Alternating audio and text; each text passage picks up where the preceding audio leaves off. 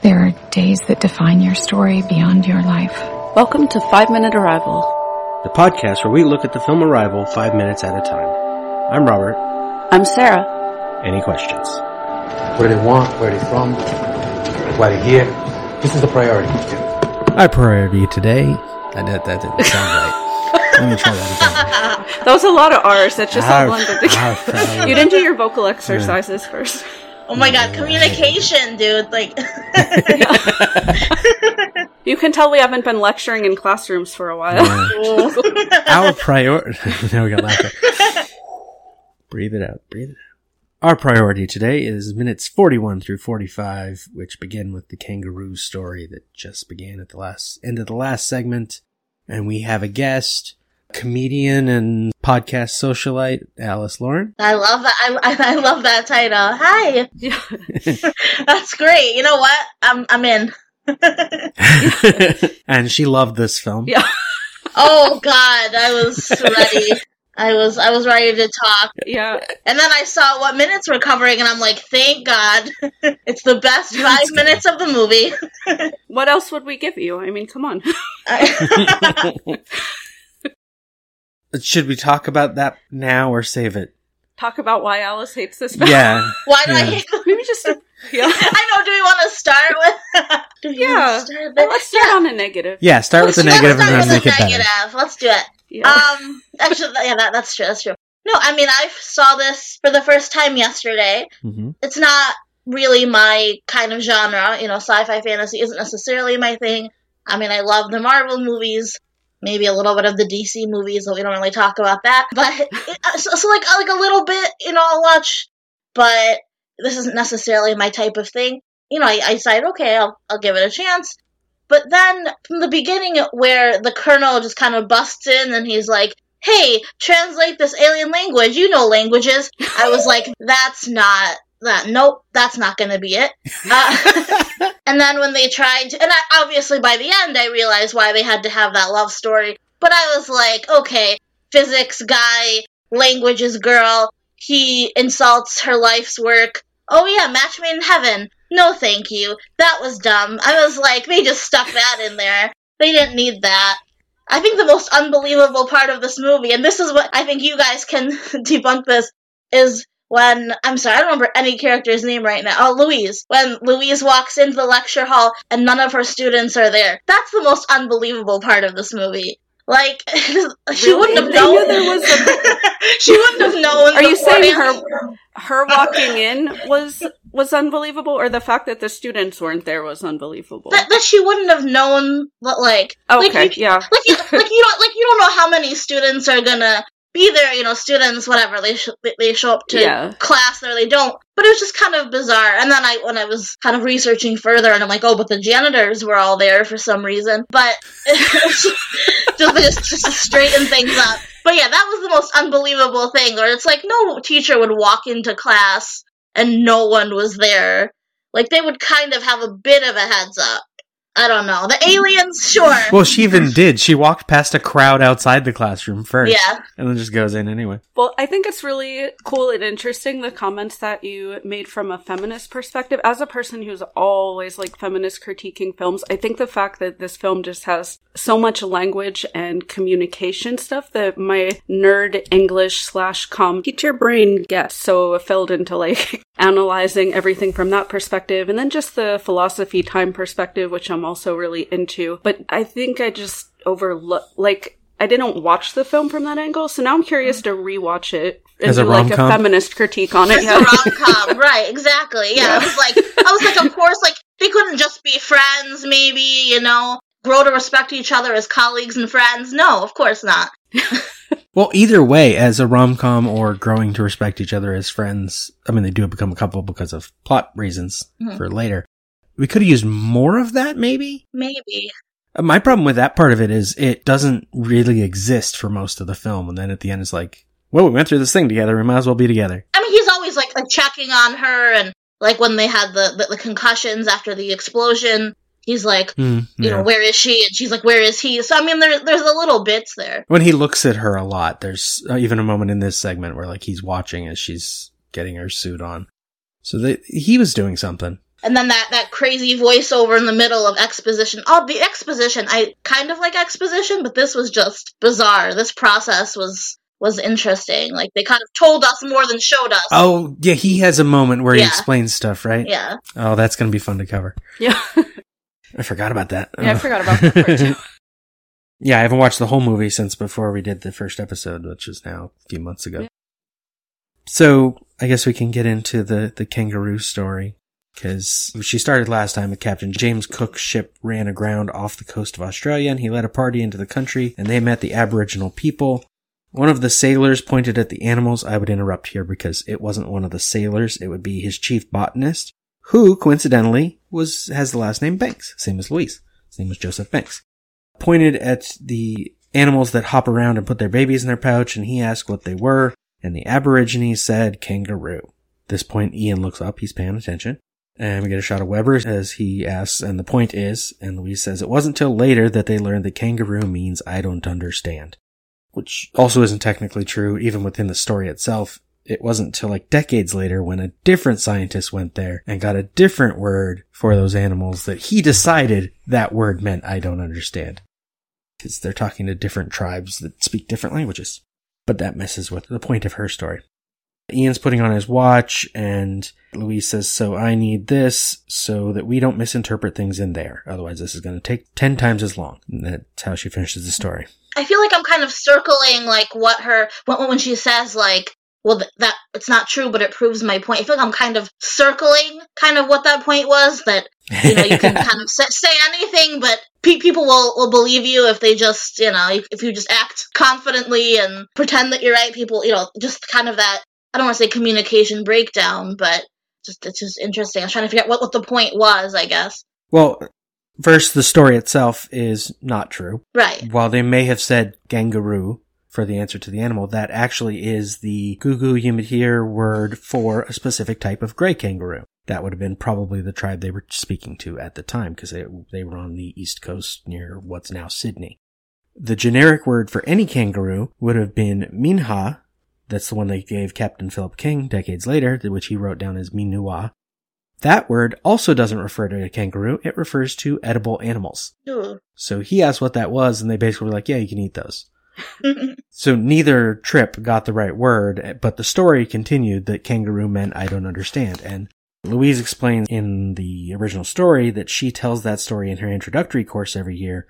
It's almost certainly untrue, and I explain that afterwards, but it's a classic anecdote. It's basically kind of a linguist joke. Yeah, and this is not the only version of this joke. In Ken Jennings' blog, he said, the misunderstood I don't know story is a bit of a trope from the age of exploration. What he refers to as exploration, we might also refer to as colonization, depending on perspective. But there's an almost identical story about where the name of the Yucatan Peninsula comes from. There are plenty of true stories about stuff that got weird names because early explorers were lousy with indigenous languages. Canada, for example, comes from a Huron-Iroquois word for village. In 1535, the Jacques Cartier expedition was told by locals about a route to a single nearby village, and they took the name to refer to the whole region. Jacques Cartier, excellent navigator, not a very good listener. I think part of the purpose of this is just parables and narratives and the place and the role that they have in communication, and I think that's the argument that the film is trying to make, because our religions, our societies, everything is based on these shared parables and these shared narratives. And it doesn't really matter what the literal truth is. There are a lot of people who follow Christianity, even Islam, Judaism, other major religions, and they don't necessarily, even though they're adherents to the religion, don't believe that every single story that happens is exactly the way it was told. The parables and the narratives. But if you know the parable, you can figure it. It's like my reference last week to the episode Darmok of Star Trek Next Generation, where if you know the examples they're saying, you have an idea what they're talking about. But if you don't even know the words, you aren't going to get anything. And it doesn't matter if it's true necessarily. It matters if the two people talking understand it. Exactly. So the purpose here wasn't to tell a true story. It was to communicate her argument in a way that he would let her do what she needs to do. Yeah, and if she had told Weber even before he walked away that it wasn't true, it still would have made her point, because he didn't know whether it was true because he doesn't know all the details about words. He's trusting her to do her job. So he should let her do her job. Yeah, we believe experts anyway. I mean, I would have believed her. Well, we would hope Weber does, because that's his job. Yeah. Right. Whether or not we believe them. Right. And he tells her, I can sell that for now, but I need you to submit your vocabulary words before the next session. And she says, fair. And he has a great line coming back to your colonization comment, Sarah. And remember what happened to the Aborigines. A more advanced race nearly wiped them out. I put in my notes, more advanced, i.e. privileged and genocidal. Yeah. Because advanced is subjective. Yeah. What do we consider? Under those circumstances, he's essentially... I don't know who he's saying are the Aboriginal people here.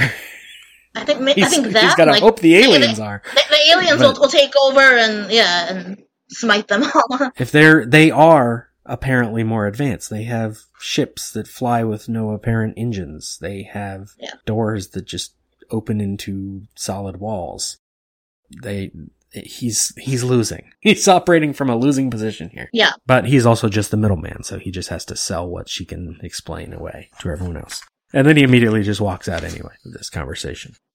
And Louise takes a breath, runs her hands through her hair, and she steps aside so the shot doesn't have to change so we can see Ian behind her, which is nice framing. Ian says it's a good story as he gets up. And Louise says, thanks. It's not true, but it proves my point. And she walks away. And Ian watches her go, so there's one of those rom-com moments. I want to see this like as a trailer, but just total rom-com, just cut together. Just all of their meaningful glances. Yeah. Oh, I bet somebody made that on YouTube. Every movie, every show has the whole just 5 minutes of clips or whatever of them looking at it. With them, probably exists. Her and the alien put their tentacle and hand up. You know? Now, Ian and Louise do get a little bit more here in the script that isn't in the film. He says, don't let them kill your buzz, and he grins at her. She grins back, and Louise says, not a bad day. He says, I want to call everyone I know right now. Do you realize how many arguments this settles? Seriously, who would you call and brag to? And Louise's smile vanishes. Because, as we know, this movie is implying that she's still grieving from losing her child. And Louise says, I don't know. The script says Ian gets he's touched on something, but he doesn't know what. And he just says, oh. And if anyone is interested in watching the Louise Banks and Ian Donnelly story, there is a 6-minute YouTube video of their scene. Yes. Yeah. Send it. Thank you, Internet. I will do that, yeah. In the movie, we cut to a crowd, including Louise and Ian, looking at something. We don't know what until it cuts to 5 alien symbols on the wall, and they are human, Earth, something that isn't on the official list for the movie, that one from last time that has Abbott's name on part of it, and then something else, and then another one that isn't on the official list for the movie. So there's some extra symbols here that weren't in the official group. And the word human with a question mark in English. I love that they made up a whole language for this film. Yeah, it has logic to it. She comments on a curl later saying maybe it's a question. They do have a rule for what makes it a question and make up the correct things. When they have a sentence about Louise, the symbol for Louise is on one part of the circle. And then there's other words on the other parts. Yeah, and if anyone's interested in that, I know there are YouTube videos. I've shown them in class before on the language development in the film, and also on Game of Thrones. Yeah. There are language videos for how they... Yeah, for Dothraki and whatnot. Then Louise enters the main computer room. The UK screen is up on the big screen because someone's talking to that guy. And he says, we think we're able to reproduce some prime number sequences back at them, so that's something. And I don't think this voice sounds like Ian, but he's the one talking to the guy, so it must be. He says, well, congratulations, you're a parrot. And it sounded like Halpern, but he's not over there. He's over at the other side of the room watching the news. We'll get to him. The UK guy says, it's a lot more than that, you cheeky bastard. Don't you see? They can't seem to follow our algebra, but complex behaviors, that clicks. That's actually a major element of the short story that doesn't get into the movie very much. Is that the aliens understand more complicated things and not simple things because of the way their brain works. Well, such as kind of evolution, like how we don't have to really memorize things today or simple way. Like, you don't need to know how to cite a paper, just use a citation maker. But you do need to understand more advanced concepts. But then you need to know how to access a computer, get onto a website, which is arguably more complicated. Yeah. So I don't understand. I feel like the countries were all kind of sharing with each other their findings, but then later on they didn't want to share with China, and there was just a lot of like shutting down. Yeah. Obviously, all the disconnecting. It's a gradual... At this point, it's only been 4 days since the aliens arrived. This is the 5th day, right? I think that's what the news says later. Yeah, day 5. And so at first everyone was talking to each other because no one knew anything. And then as each country figures stuff out, we know Russia has been mobilizing military units. We saw that on the news coverage. Mm-hmm. And now China is doing the same.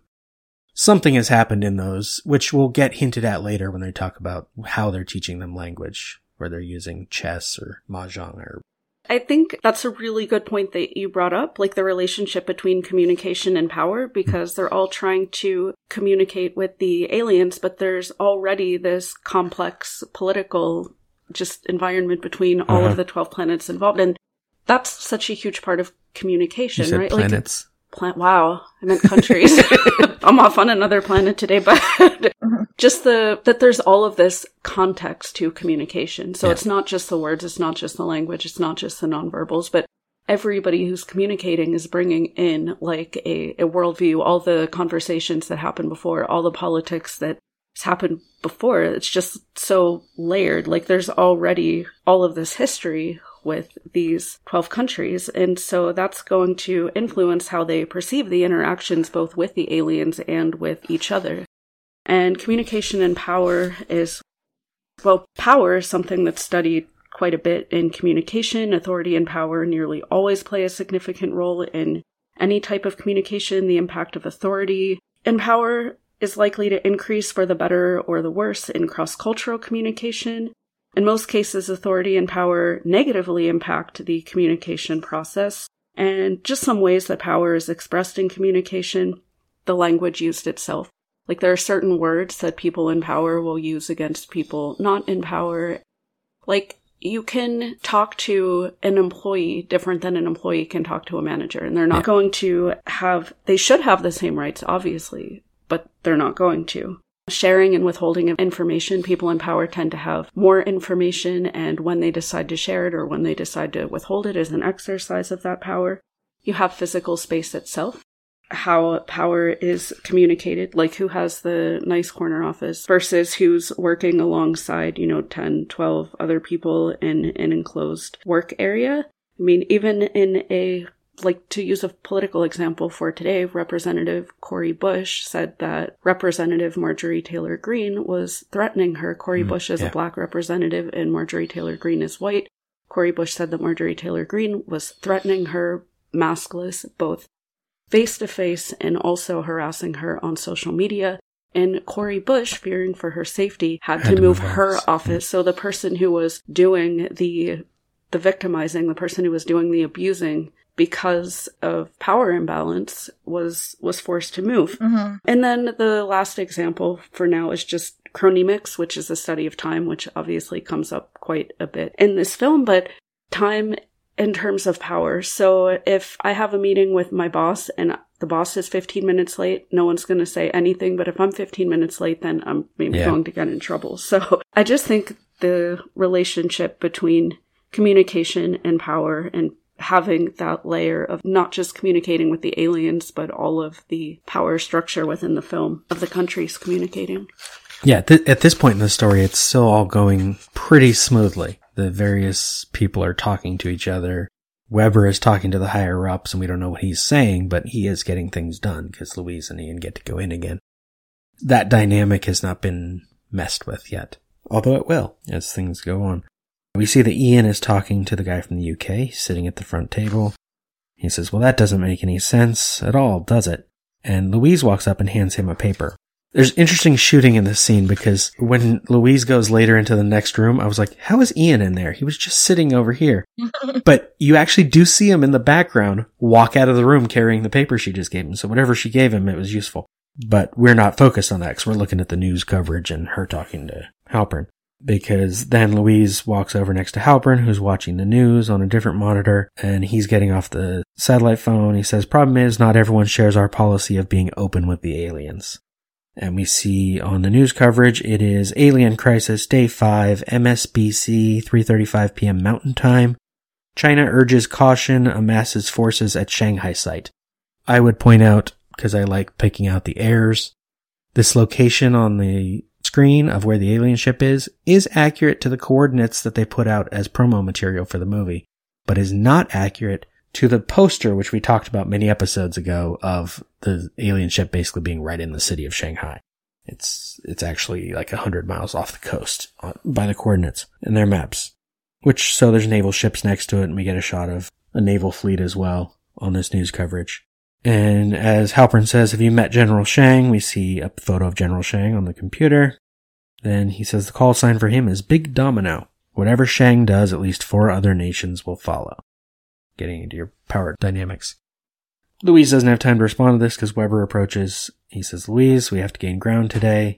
She says, okay. And there is more of this conversation in the script because Colonel Weber says, this morning the Korean team wheeled an exposed engine block and a balance scale into their sphere, and Japan is using music somehow. Louise says, maybe they're getting desperate and playing show and tell without learning the language.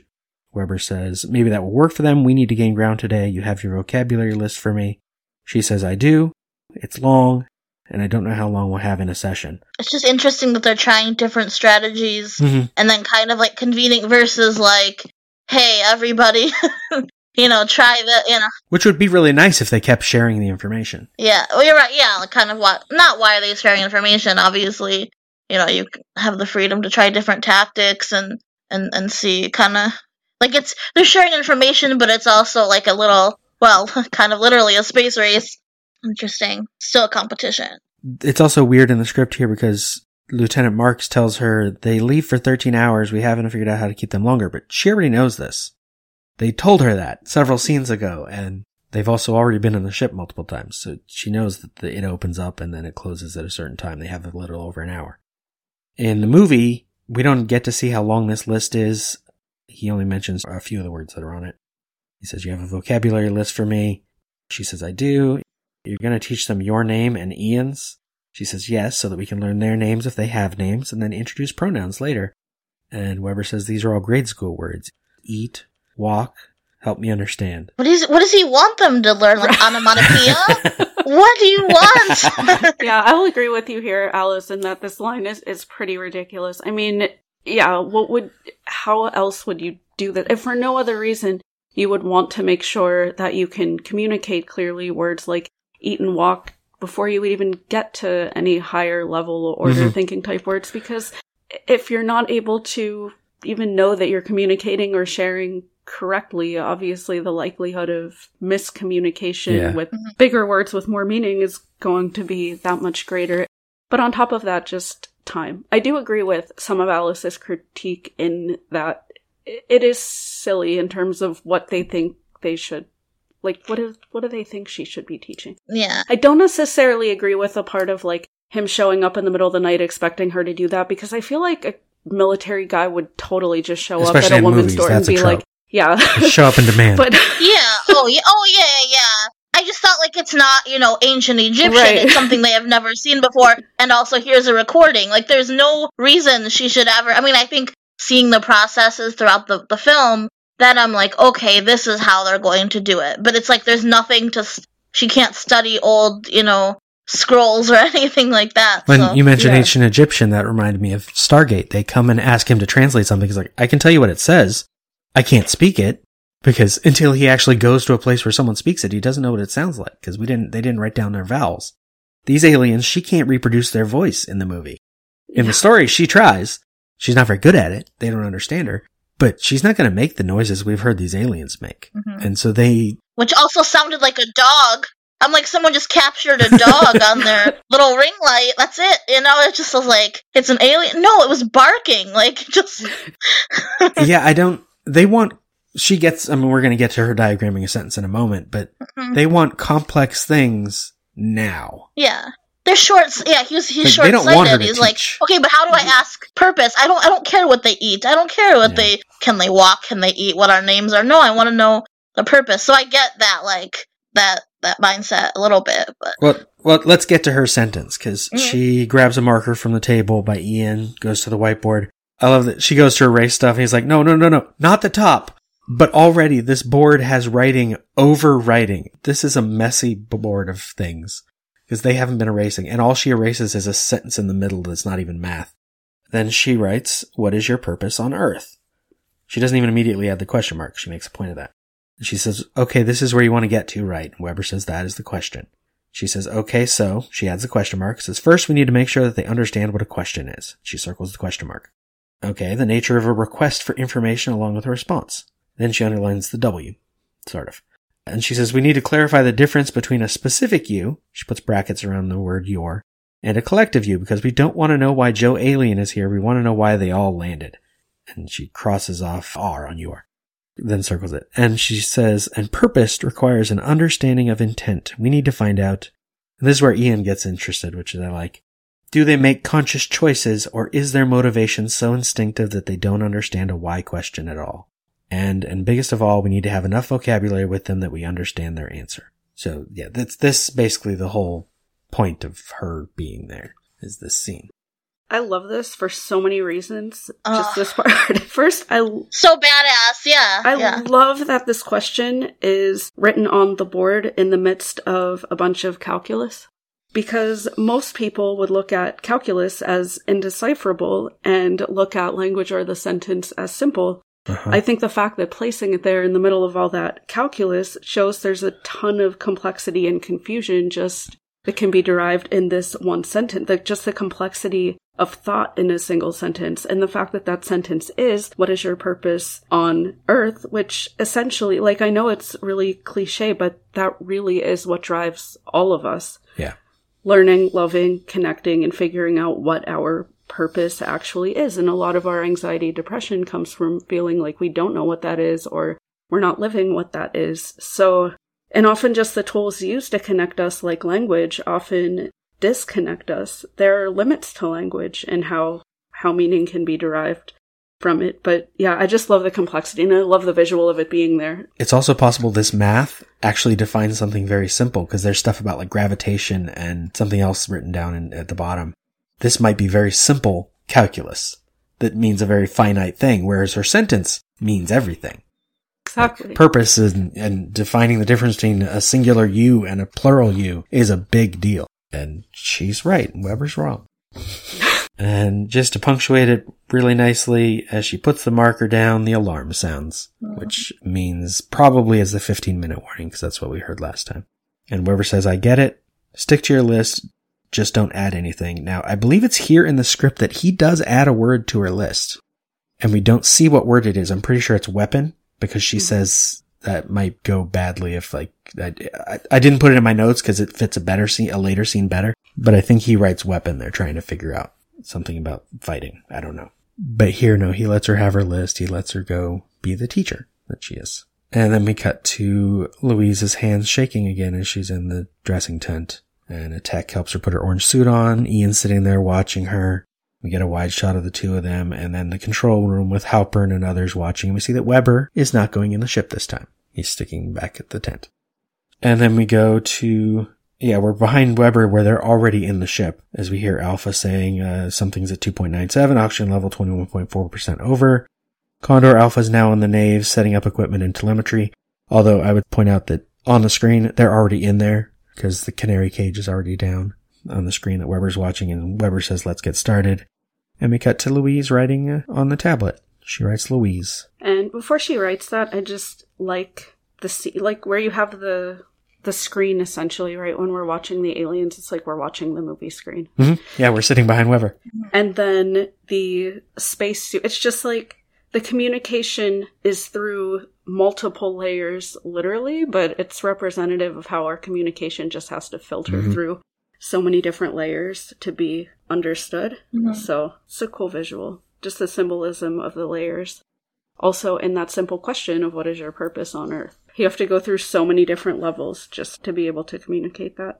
Oh yeah, as soon as they put on these suits, I'm like, I know why y'all decided to talk about this movie, because I wear, or I at least was wearing, gowns and things like that at work, and I mean, this is quite a pandemic movie.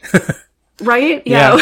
Yeah. There are a lot of things. We've talked about the pandemic a bit in some the earlier episodes, and how is that? I mean, you don't have to talk too much about this because it's a personal question, but how is that for you? Like, have you seen a lot of change in regulation or just your function and being able to do your job? Yeah, I mean, I work in a nursing home doing recreation and activities and everything, and, you know, we're at a point where relatives can't visit their families. Like, it's really whoever, I mean, basically my job is to keep my residents happy, and so it's definitely been an interesting challenge without doing group activities, you know, with a lot more sanitizing and all of these things. Like, we become their family, so it's definitely been very, very different. So I would imagine that would be one more physical labor for you, just in terms of keeping yourself and keeping the residents physically safe, but also more emotional labor since they're not able to communicate with their families, and you becoming more their family. That's Yeah, absolutely.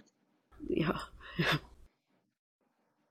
It's hard to transition back to aliens from that. I know. I mean, I guess total, not off topic, but, or maybe on topic, I don't know.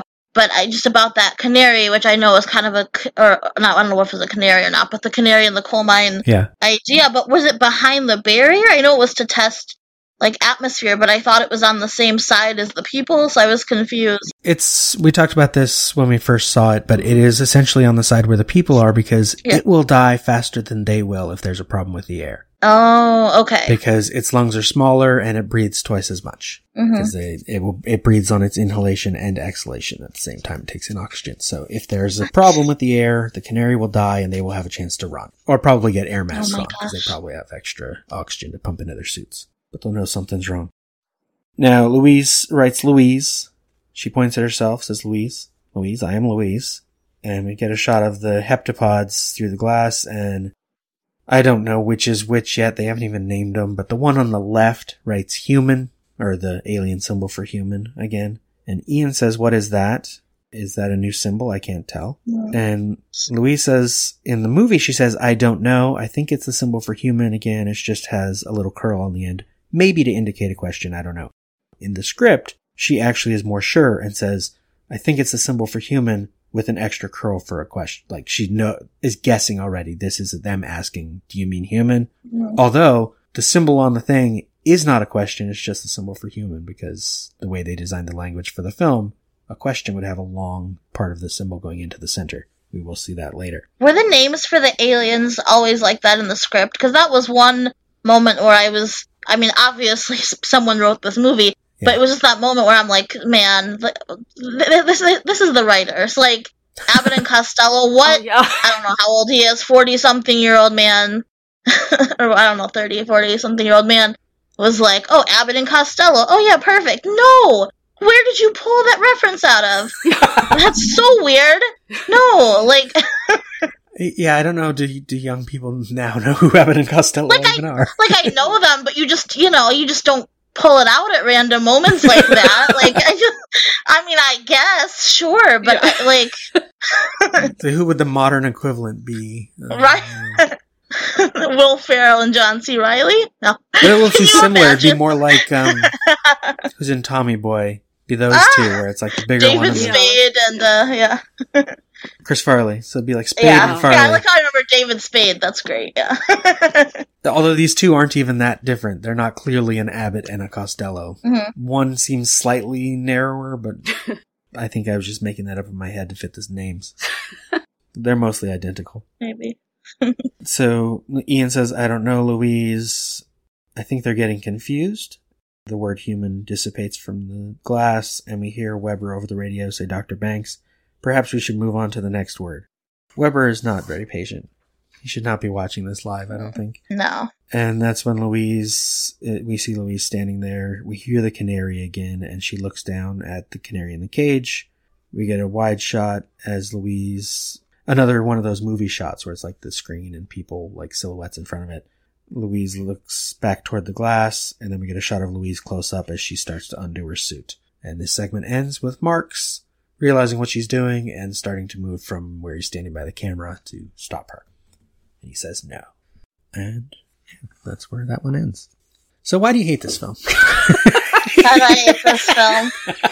I don't know. I don't know. It was just bizarre. And then the time thing, I'm still trying to, like, grasp that, like, she didn't lose her daughter. She just knew that she was going to meet this man and have a daughter and lose her to cancer, I would assume. And it just, yeah. It's kind of like the bigger question. If you knew the decisions that you make were ultimately going to lead to heartbreak, or, like would you choose to do it anyway? Which I think has also been covered in other films. Yeah. But also just the kind of cool philosophical idea, and maybe I like this film because it's something I've thought about a lot, but just the fluid nature of time, like time not being linear, and like everything that ever existed exists.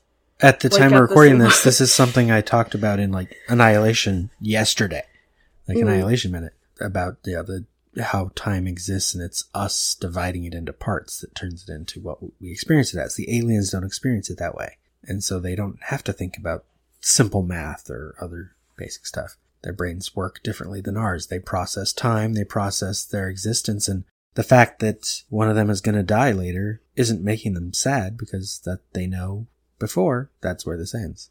Yeah, just kind of this idea of time being a human construct, or at least our perception of time. Which will be interesting later in the film when it is Ian, who is the physics guy, who has a problem, like, feeling that. So is it the idea that things are kind of just meant to be, or that there's some things you can change? Because then I wonder, well, why couldn't Louise just, maybe not tell Ian later on, when she says like why they broke up in the first place, I guess. Yeah. Like, she doesn't have to reveal it. Well, this will come up a lot. She can't tell him, or they won't get together. I mean, after they're together, have a baby. If they don't get together, she won't have the daughter, so the daughter won't die, so she can't tell him that the daughter's going to die. Mm-hmm. It's not necessarily meant to be. No. Oh. Because that's not how it works. And so it comes down to her understanding of time changes, so that's not how she operates. Which is why I actually like one of the major changes they made from the original story, is that the daughter dies from cancer. In the original story, she dies from something that is very preventable. She dies in a climbing accident. Mm-hmm. And Louise very easily could have been like, no, you're not going on that trip. Yeah. She dies from cancer. They can't stop it, even if they maybe even treating it early, because they know about it, doesn't help. Mm-hmm. And so it's inevitable. And it comes down to, it's why I like time loop movies and time travel movies, is you're all going to die anyway. Mm-hmm. You're saying, would you do what you're going to do if you know it ends in heartbreak? But everything ends in heartbreak because everyone dies. Yeah, and that's kind of the larger point, right? That is one thing that we are certain of. We are mortal, yeah. We are all going to die. We are all going to face the same end. Either the people that we love are going to go before us and we're going to have to live without them, or we're going to go first and they're going to have to live without us. But either way, like, no relationship that you have, you're going to have to deal with that at some point. And for that matter, it's possible, as you're saying, Alice, maybe her telling Ian was her attempting to change things. She warned him ahead of time. Yeah. Maybe in the first place, he would have left anyway because he just couldn't deal with the grief ahead of time of their daughter dying. Yeah. Like, children dying messes with marriages all the time. People deal with tragedies different ways. Yeah, if she didn't tell him, or if she was like, oh, I know I'm going to be marrying this guy. Nope, I'm not going to marry this guy. And then, yes, she doesn't get the daughter, but maybe she'll have another daughter. Like, That's why I'm kind of like, there's so many things you can. But then from her perspective, it comes down to, she has to marry this guy because she has to have that daughter because she remembers and loves that daughter. Yeah, that's true. Even before she has her. Yeah. And because everything already exists anyway, we're just perceiving it differently. Yeah. But it really, then that just gets back to a basic, like, free will versus determinist argument, which is the age-old philosophy. Which will come up later. Is I think this film skirts that fairly well in that we don't see much of the future, so we don't have to deal with that debate. Or she doesn't. We don't have to watch her to deal with, how do I fix this? How do I stop her from dying? The movie stops before we get there, which helps. And why could she always see into the future? Like, that's just how she always was? You're just a psychic? Well, that comes down to that, too. If she perceives time differently, it's not that she always could see into the future. It's that some part of her could always experience the future the same way it experiences the past and the present. Mm-hmm. They all just exist. And maybe that's what the aliens taught her. And the aliens just intensified it, yeah. Until she's actually near the aliens, she doesn't realize that that's real. Oh, so before it was just like, the editing of the film suggests she does already know this daughter. She does already recognize Ian and recognize what's going on. But maybe she doesn't realize all of these thoughts she's had are real and doesn't, because memories aren't complete until you think about them. Yeah. And then they are reformulated every time you think of them. So now that she's thinking about it, this is maybe why her hands are shaking. She's changing right here to realize all of this stuff that I remember is real. It just hasn't happened. Yeah. And she's probably struggling because her thoughts at this point could be, how do I make sure this doesn't happen? But that's not the point. Anything else? I know, it's on such a That's sad, a lot. I like sad note. Yeah. On that note, or no, not on that note, on a positive note, if the listeners wanted to hear you again, where can they, follow you and find out what else? Yeah. Well, I believe my Twitter is @podsocialite. You can find me there. I'm on the Now You've Seen It podcast. I'm a panelist on there. We're currently on hiatus during the pandemic, so hopefully not too much longer. I'm participating in the Best Years of Our Lives podcast thing. You can explain what, basically. Yeah, you're on one of my episodes. What is that? On yours. I'm recording with the wonderful Curtis Blaze as well.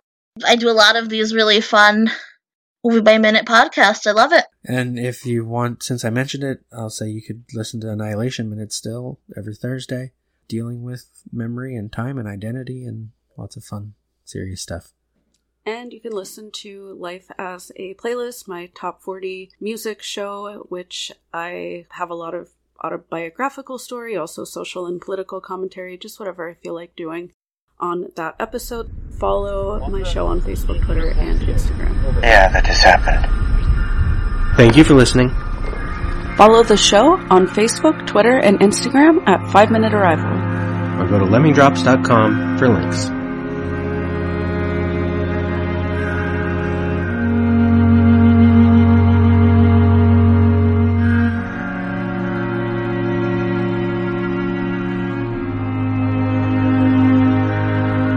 I used to think this was the beginning of your story.